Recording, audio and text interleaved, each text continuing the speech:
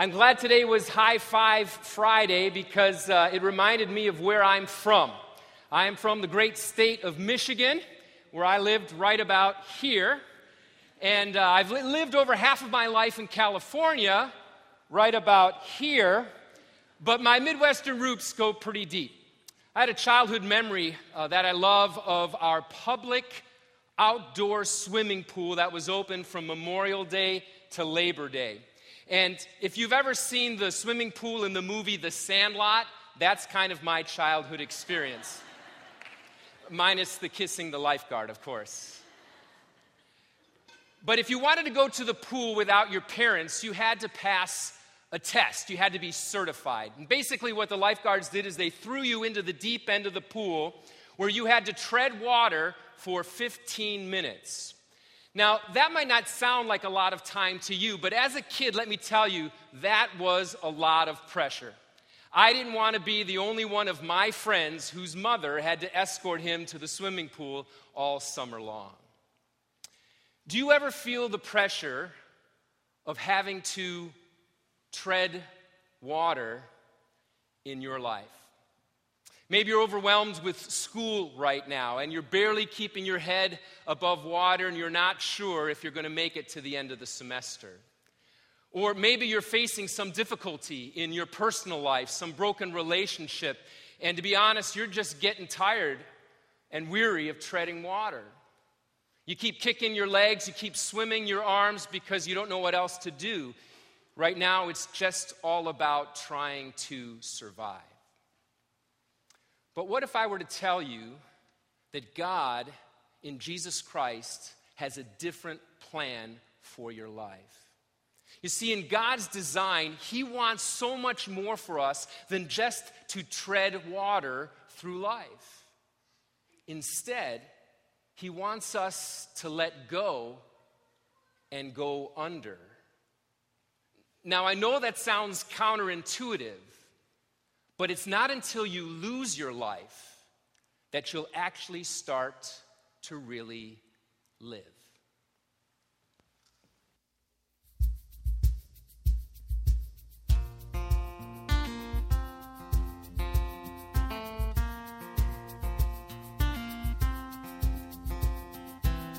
I left Thailand a while ago when I heard you calling out to me.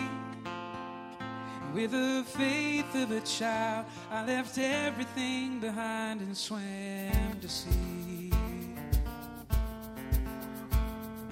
I found comfort on these waves, and I thought that I would never leave. But I hear your voice again, now you're calling me to dive into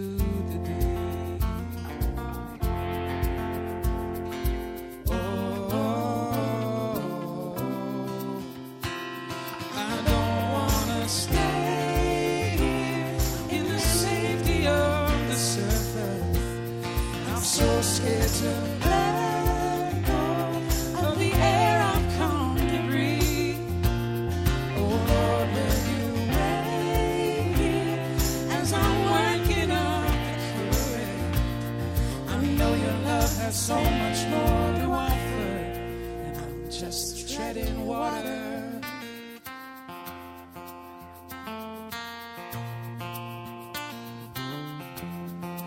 I read about the treasure found by the ones who had the faith to dive, and I'm desperate to know what is waiting down below. It changed my life.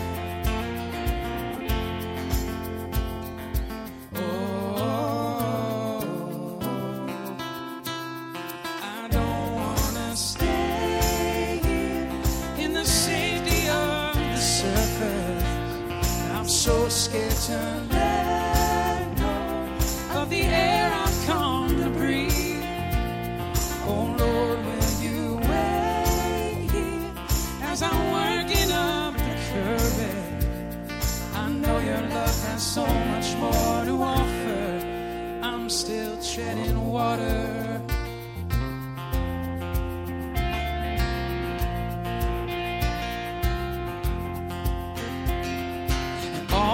this time I've settled for less.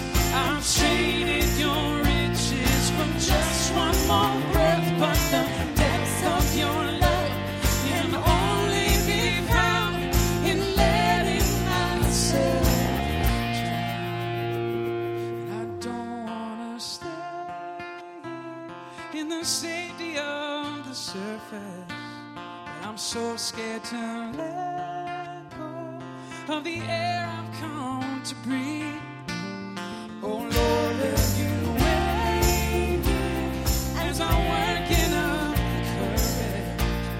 I know your love has so much more to offer, and I'm done treading water.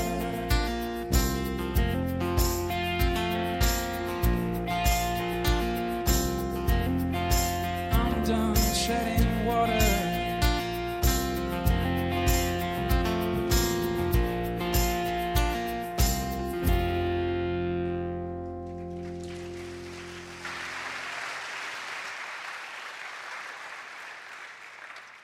In Matthew 16, Jesus says this, "Whoever would save his life will lose it, but whoever loses his life for my sake will find it. For what will it profit a man if he gains the whole world but forfeits his soul?"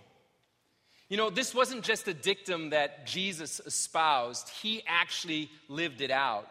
Jesus gave up his life, and in doing so, won eternal life for you and for me. You know, by his own choice, he suffered crucifixion and he died because he desired to give you and me life. By shedding his blood, he was able to reconcile you with God, your Father. And what that means is that all your sins, both big and small, all the times that you've rebelled against God or have kept him at arm's length, all the shame which burdens your conscience at night, all these barriers between you and God were removed because Jesus died, and in dying gave life. There was no other way to make you right with God except through the death of a Savior. But in death, Jesus finds life. He rises again on Easter morning, and because he lives, we now have new life. Take a look at what we're told in Romans chapter 6. And if you would help me read this, you guys read the underlined, bolded part. "Do you not know that all of us who have been baptized into Christ Jesus, we were buried therefore with him by baptism into death, in order that, just as Christ was raised from the dead by the glory of the Father, when you came to faith and you were baptized, your old sinful nature was drowned, and you became a new creation in Christ. Through Jesus, God has removed every barrier between you and your heavenly Father, and he's put his Holy Spirit in your heart, that Spirit which literally breathes life into us.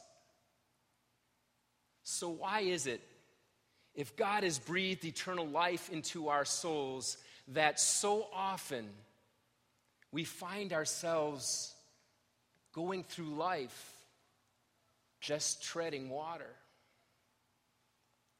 Kip's just saying these words. He said, "All of this time I've settled for less. I've traded your riches for just one more breath. But the depths of your love can only be found in letting myself drown."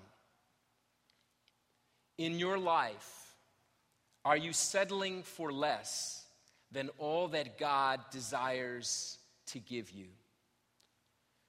So often I think we live our lives like that 5-year-old kid who goes to Dave & Buster's. You know, the kid that he's not tall enough or able to actually win any of the games.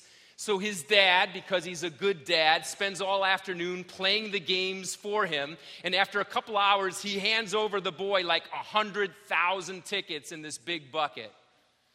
Now, the boy could take this bucket and go up to the counter and purchase any prize that he wanted to. But for whatever reason, this young kid is enthralled by the tickets.